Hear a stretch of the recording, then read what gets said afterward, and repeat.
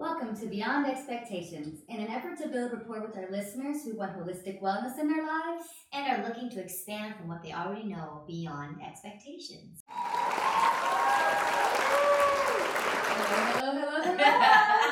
Stop it. Welcome to episode 4. Hello, you guys. So today we're going to go more into the body and mind, but more so into the body as well, okay? So I want to talk about some of the stuff that I do and the cues that I ask when I'm assessing somebody who is interested in living a healthier and more physically active life. And a lot of that comes with a lot of assessment questions to start a baseline, to see what they are doing and what we could improve on, and what they're willing to change. Bottom line, that's the biggest thing. So you're talking about clients that are coming to you, hey, I'm feeling icky in my body, or is it like for physical fitness, or are they coming for overall like nutrition too? Most of it, I'll get a couple. I'll get mostly for physical, because everybody, I think physical becomes an easier goal because they can see it. Yeah, measurable. It's measurable, and as much as even for that measurable goal, you have to work a lot of internal. They want to see the results, right? Everybody wants to have something that's tangible. So with that, we have obviously different fitness assessments that we do. As well, we test your functional movement. Like your basic squats. We go into your upper body, your flexibility, your hamstrings, your low back, because those are essential things that you need to learn how to do. We go into that a little bit more. And then we talk before that.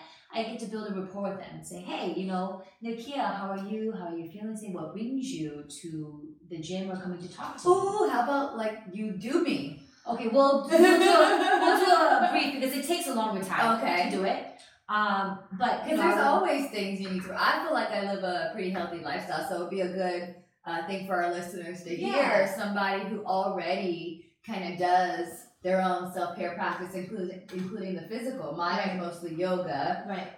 But I would love to hear how you work. Yeah. So the first thing is we have to refine the goal, right? So the first thing is, like I say, what brings you here to the gym? Is it just because you want to? Well, what about me? I hate the gym. Okay, so what brings the gym scares me. All the people in it. What brings you to talk to me? What is it that you are wanting or seeking from me as a health coach, right? So then I would ask you those questions.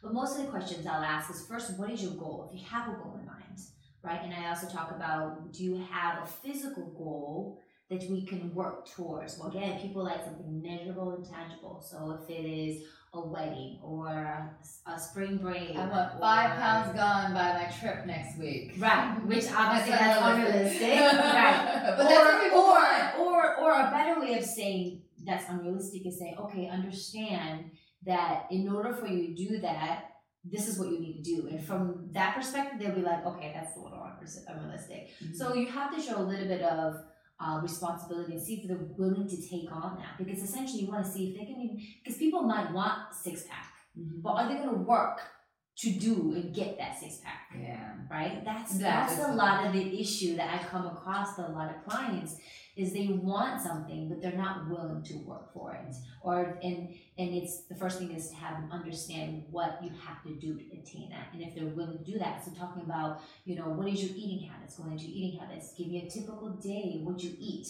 And of course they don't tell you everything, right? Because they want to. Because you forget too. It's not about it could be you forget, but they want to hold back what they ate, because if they ate bad. But we try to tell them to ask us a typical day that you ate today.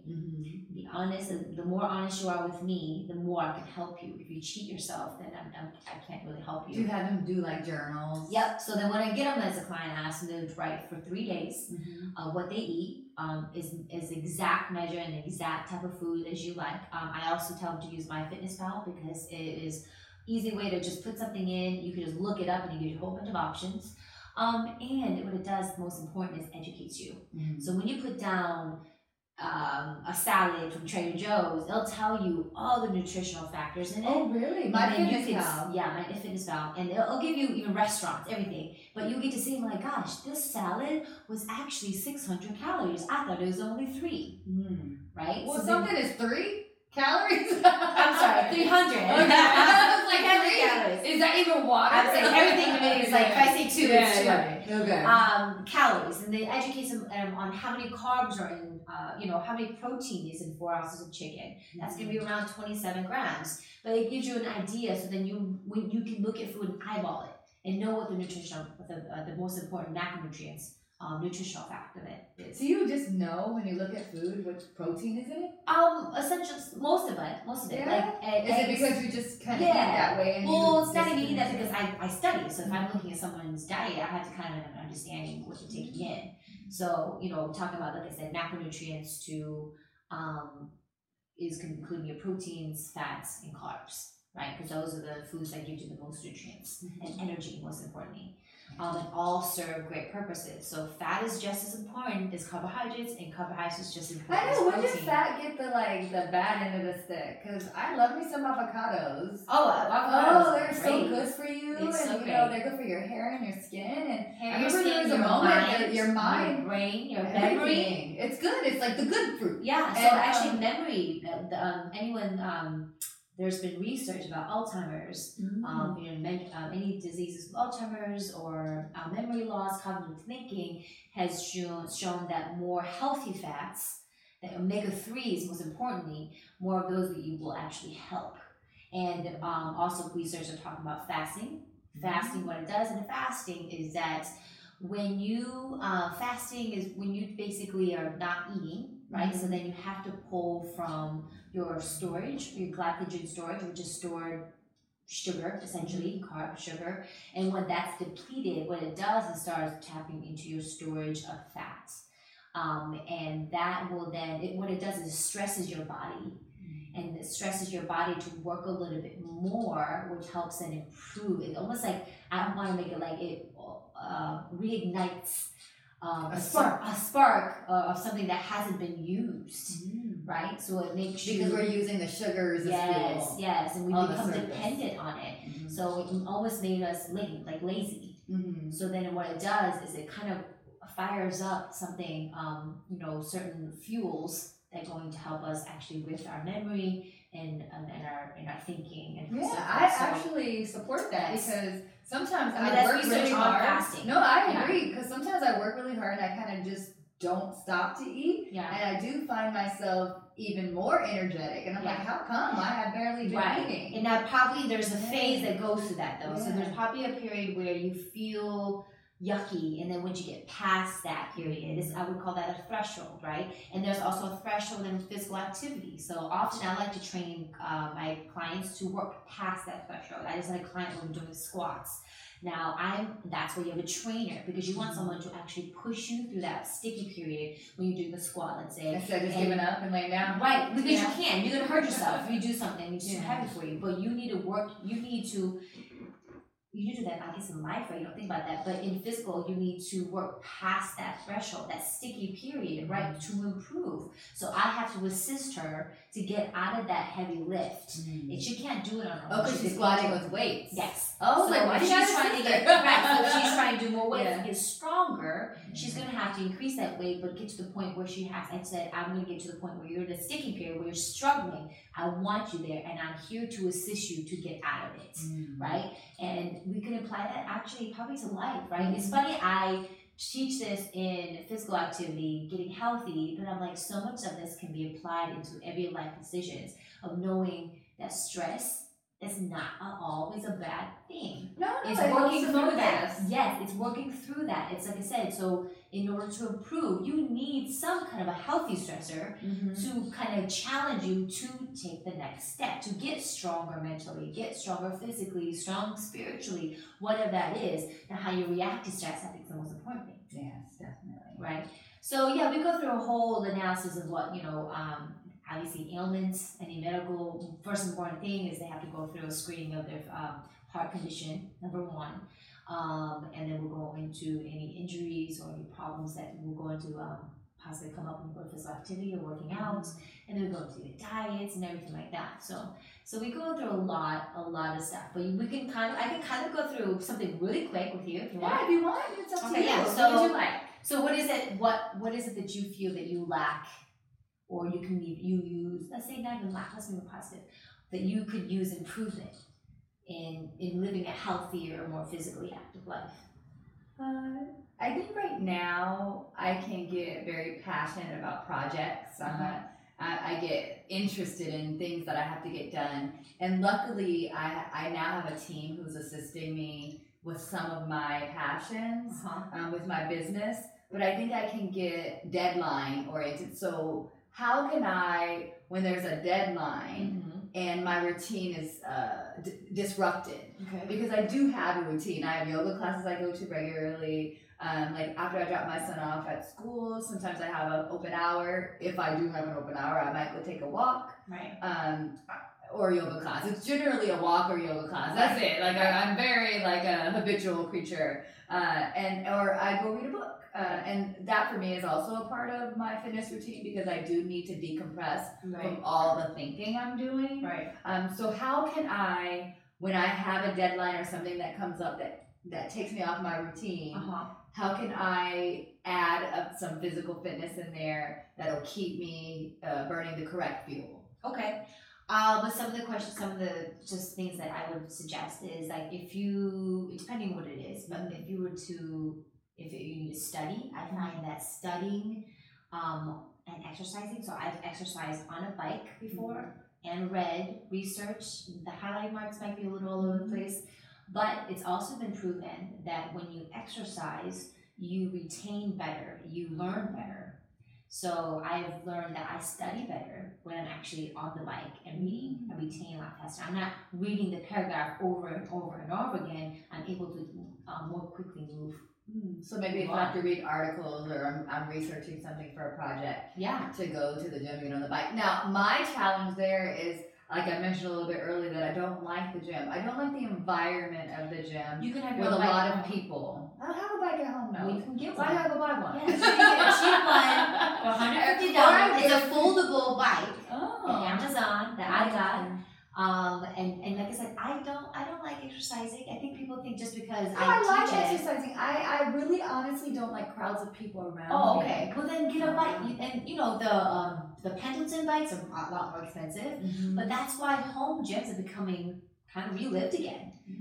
Different things. Workout videos that used to be DVDs are now on your phone. Yeah, you can stream everything. People are going back to doing home workouts now. So it's all accessible, right? So you don't have to be, if that is your obstacle. That is my obstacle to the gym. There's always something that there's always a solution to an obstacle, right? And I think the only reason I like to go to yoga is because it's such an internal practice that I'm okay with other people being in the room with me. Yeah. Because I'm on my mat doing my thing. There we go back to my individualistic thing, right? Yeah. I'm on my mat and I'm following what the teacher is saying, but I don't have to engage or feel their sweat on me. I hate spit. I don't know if I don't like crowds or whatever, but when it comes to working out, I do like my own space when it comes to working out because I like the freedom to just be really immersed in it. That makes sense. And something about gym classes and going to the gym kind of is the opposite of that. So that's my obstacle. Yeah, so you can start incorporating, more work and exercise if time is a problem, is an obstacle. Obviously, you could do it at home. There's so many different accessible things that you could use.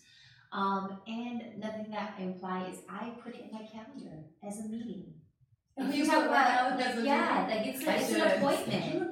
It's an appointment. Yes, you make appointments for everybody else. We talk about self-care. People need to make an appointment for themselves. It's an important self-care appointment. You put it in your calendar and say, hey. So I put my workouts in my calendar. I say 2 to 4, boom, my workout, and that's it. That's locked in there. Now, if something more important comes up, then I'm of course going to take that off. But at least it's there. It's part of my template. It's my day, and then I try to work around it as much as I can. I think that's the most. If you want it to be important, you want it to be something in your life, you have to implement it in your life and work around it. Discipline. See, you have it. Discipline. Yeah. When it comes to that, some other stuff not so much. Yeah. And then when it comes to food, you guys, I'm very much about healthy, balanced eating. So, and I say that is because I grew up where my family was very much about low fat, Really? eating healthy. But we ate tons. We ate tons of carbs. We ate just because we thought it was low fat, right? Another thing of being low fat, but then if you're over consuming. Yeah. It's still the Noodles. same problem. Right, the same problem. Not even just noodles, just over consuming food, more calories than you actually burning. That becomes storage as well. So it was kind of a backwards way of thinking, you know, so it's all about balance, right? And then now I'm older, I actually like fat. I didn't used to use butter. I'm like, oh my gosh, this bread is my girlfriend made this like steak and bread and something, and I was like, oh my gosh, what did you put? She's like, I just put some butter and salt and steak, and I'm like, it's amazing. Because it's butter. Because it's butter and salt. I don't even eat salt very often. Yeah. But I think the problem is we deprive ourselves so much that we actually go to the other end of binging or going through problems. So when I was a kid, I actually had an eating disorder. Now, it wasn't necessarily food related. It was more about control. Like most eating disorders is about control. Something in their life is not going right, or they don't know how to handle the stress or what's going on. So they take on pick up an unhealthy habit that they feel like they can monitor and control. So they become addicted to it. And they become addicted to that thing. So, you know, mine was bulimia. So mine was, I would emotionally eat, right? Because it made me feel like I'm taking all these problems and just be numb to the problems. And then I would actually feel like I was purging them out, throwing them out, feeling better about myself. And I also feel guilty. Felt like you purged? Yeah, I felt really fat and yucky, worse, to the point where I felt like I had to throw it all up, and it made me feel better temporarily. But it was just it's a temporary relief. Yeah, like most things, right? We go for temporary stuff, temptations or urges and whatnot. So that's what a bulimia is. So that can also be with exercise. You can excessively exercise as well because you overate to compensate. But there's a lot of other health complication that comes with bulimia, with anorexia. That could be a whole different subject, but that does actually, I wish I had some more trivia on that and I can bring them next time, but the effects of body image disorders, eating disorders, whether they are clinical or not, huge. Yeah, increasingly huge. I've had some clients who developed an eating disorder. Like I started working with them when they were younger, preteen girls, and then as they transitioned into their body, and a lot of them had issues with their mothers, like a lot of attention seeking of their mothers, or their mothers were very rigid in things around them or against what was going on.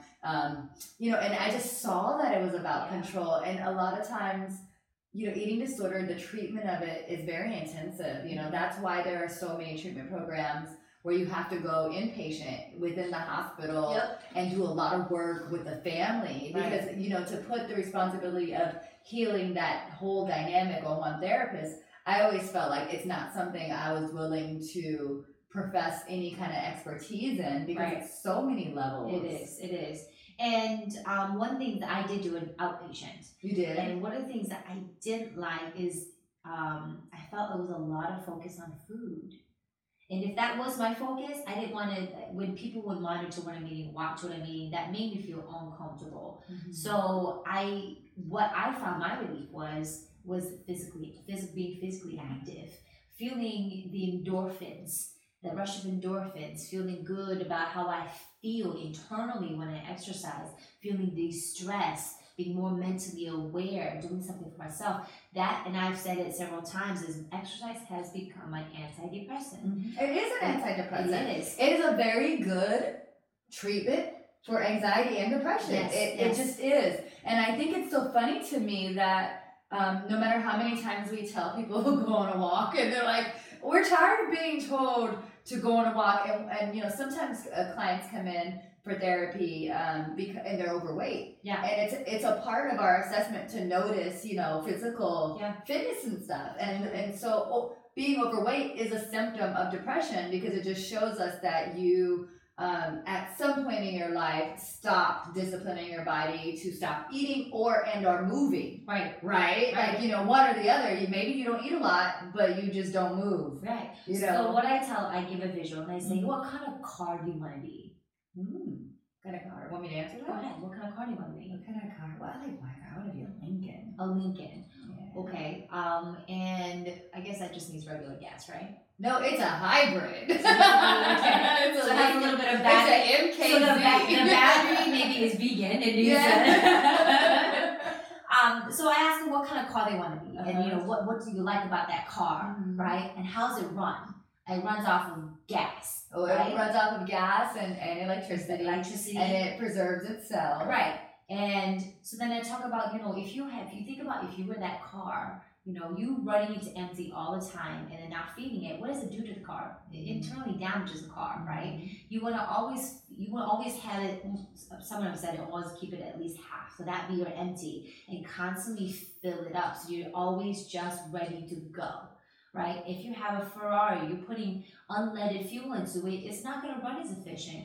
So depending on what you feed to your car and how you treat your car, which is essentially metaphorically your body, right? How efficient do you want to be? Do you want to be fast? Do you just want to be slow? Do you want to be like a rundown car that's, whatever? And when it's a rundown car, maybe you can still, guess what? Refurbish it. Yeah. Make it better. Yeah, because there's nothing wrong with, it's not like we're judging weight as health. No. Because, some bodies are just born bigger boned and voluptuous and wonderful. Definitely. I wish I was more voluptuous in certain places. But there's a point where your body feels icky. It's not even about what it looks like. Right. It's about what it feels like. And if it feels icky and unhealthy, then usually that's correspondence with what's going into your body and what's, And what's sad to me is this. I think the most thing is, one of the questions I ask is, when are you the most happiest with your body, right? And sometimes people never feel that. They've always had issues with their body, always been overweight. So when I give them a question like that, it's hard for them to think of a goal. It's hard for them to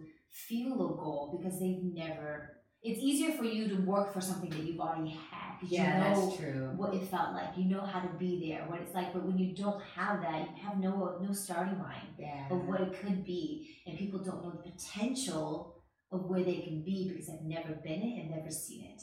So it's almost like you have to play this imaginary game and do a lot of motivation to tell them who they can be. Yeah. Or they only know what they know from movies and magazines and books they've read. Right. And we kind of have an image of women, at least, as a woman, that's what I can speak to. Like, I remember growing up thinking that we all had to have that hourglass shape and something must be wrong with me if it wasn't particularly indented in my waist. Right. If you don't got an apple bottom. Right. Exactly. Because as a black woman, especially culturally, black women are known for booties, and here I am, I'm mixed, and I was like, why did I get the white booty? So but all that is body image related to culture, related to expectations. And now I'm just this is what I got. Of course, sometimes I would like to. I gotta work your assets, girl. I gotta work it. You were gifted a nice booty. You just need to tone it and maintain it. You gotta tone and maintain. You can't just abuse it. You gotta give you something beautiful. What are you gonna do? Give you a singing skill. You're gonna just go smoke.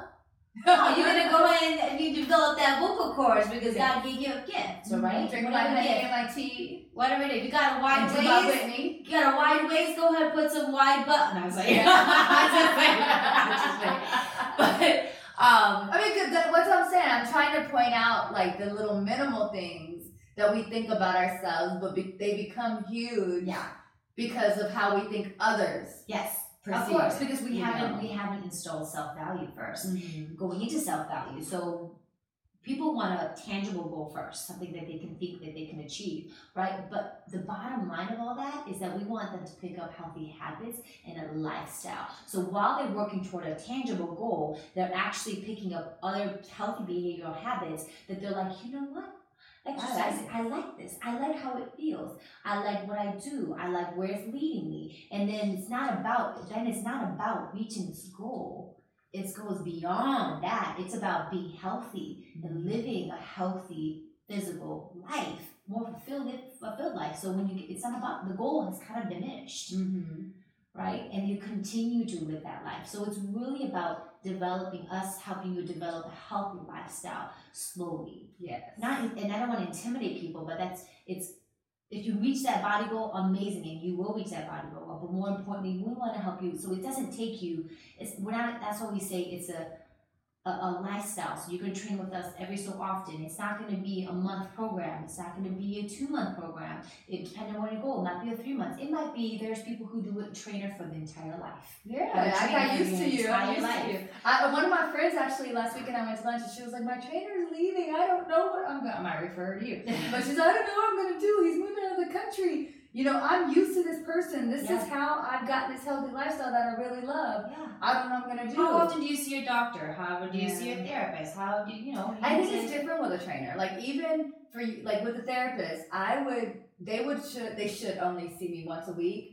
And that's when they're even like kind of in a space where they're ready to do more intensive work. And then we, wean them off and they come every other week, once a month, and when they need to come. I think physical fitness, like coaches like you or fitness trainers, you kind of like get to be in their lives more often, purposefully, especially in the beginning. Right. And then the weaning off is dependent upon the goal, whereas our weaning off is kind of dependent upon their processing of where they're trying to go, And I don't want people to think that we do know more, but most important thing is that people know what to do.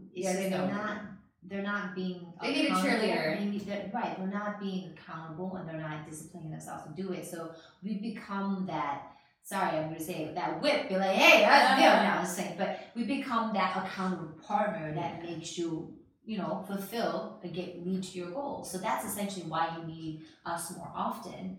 Because if you're working out one time a week and you're eating like crap and not doing anything else, that one time really does nothing for you. Yeah. Right? Just besides tells you, it gives you an excuse. And if anything, it discourages you. You're thinking, I don't need this one time because I'm not seeing anything. I'm not seeing results. Exactly. Because you think that one time should have given you results. Exactly. So that should word again. Yeah, should. So lifestyle. So one of the things about food, right? This article talking about mindful eating is just mindfulness is like giving attention to something without judgment. Yeah, and just making sure that we actually sit down, take a fork, maybe even bless the food. If you bless the food, you take a pause to appreciate the food, right? Sit down, sit up straight, make it an event. Often if you make it with people around you and make it an event, it's a more pleasurable experience. But if you're always on the go and just stuffing your face, you're not even enjoying what you're eating, right? So I think a difference, and we talked about, there was research about cultural eating and how in America, we're on the go all the time with different cultures. Part of possibly why they're not overweight is because they actually have more food culture. They actually sit down in families. They have a big and they breathe while they breathe, and they cook. And take fresh foods. They take more time in enjoying food culture and cooking food and being around people that enjoy food. I think most of us who are always thinking about work, we're just feeding, we're stuffing our faces, not thinking about what we're eating, right? And I don't know if you ever noticed, you guys, is when I've gone to a fancy restaurant, right, and it's fancy food and it tastes delicious, I don't eat a lot, if I know. Have you ever noticed that? Do you eat a lot? Really? I eat it all. I want like a 4-course meal. Oh, see, I take my time, but you take your time. Yeah, I take my time. You take your time. So why can't we appreciate food like that with everything that we eat? Right? If it's a bag of chips, appreciate those bag of chips.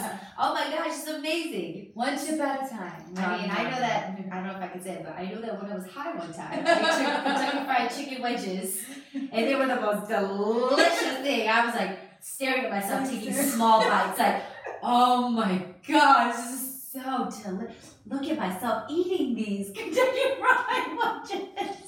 That's so funny. Enjoy. The best Kentucky Fried Chicken ever. So whatever it is, enjoy the food. Take time to enjoy what you're eating and what you're doing. So that's. I think we're gonna lead in with that and take time to enjoy life. Yeah. Take time to notice everything that's going into your mouth, into your body, into your environment, the people around you.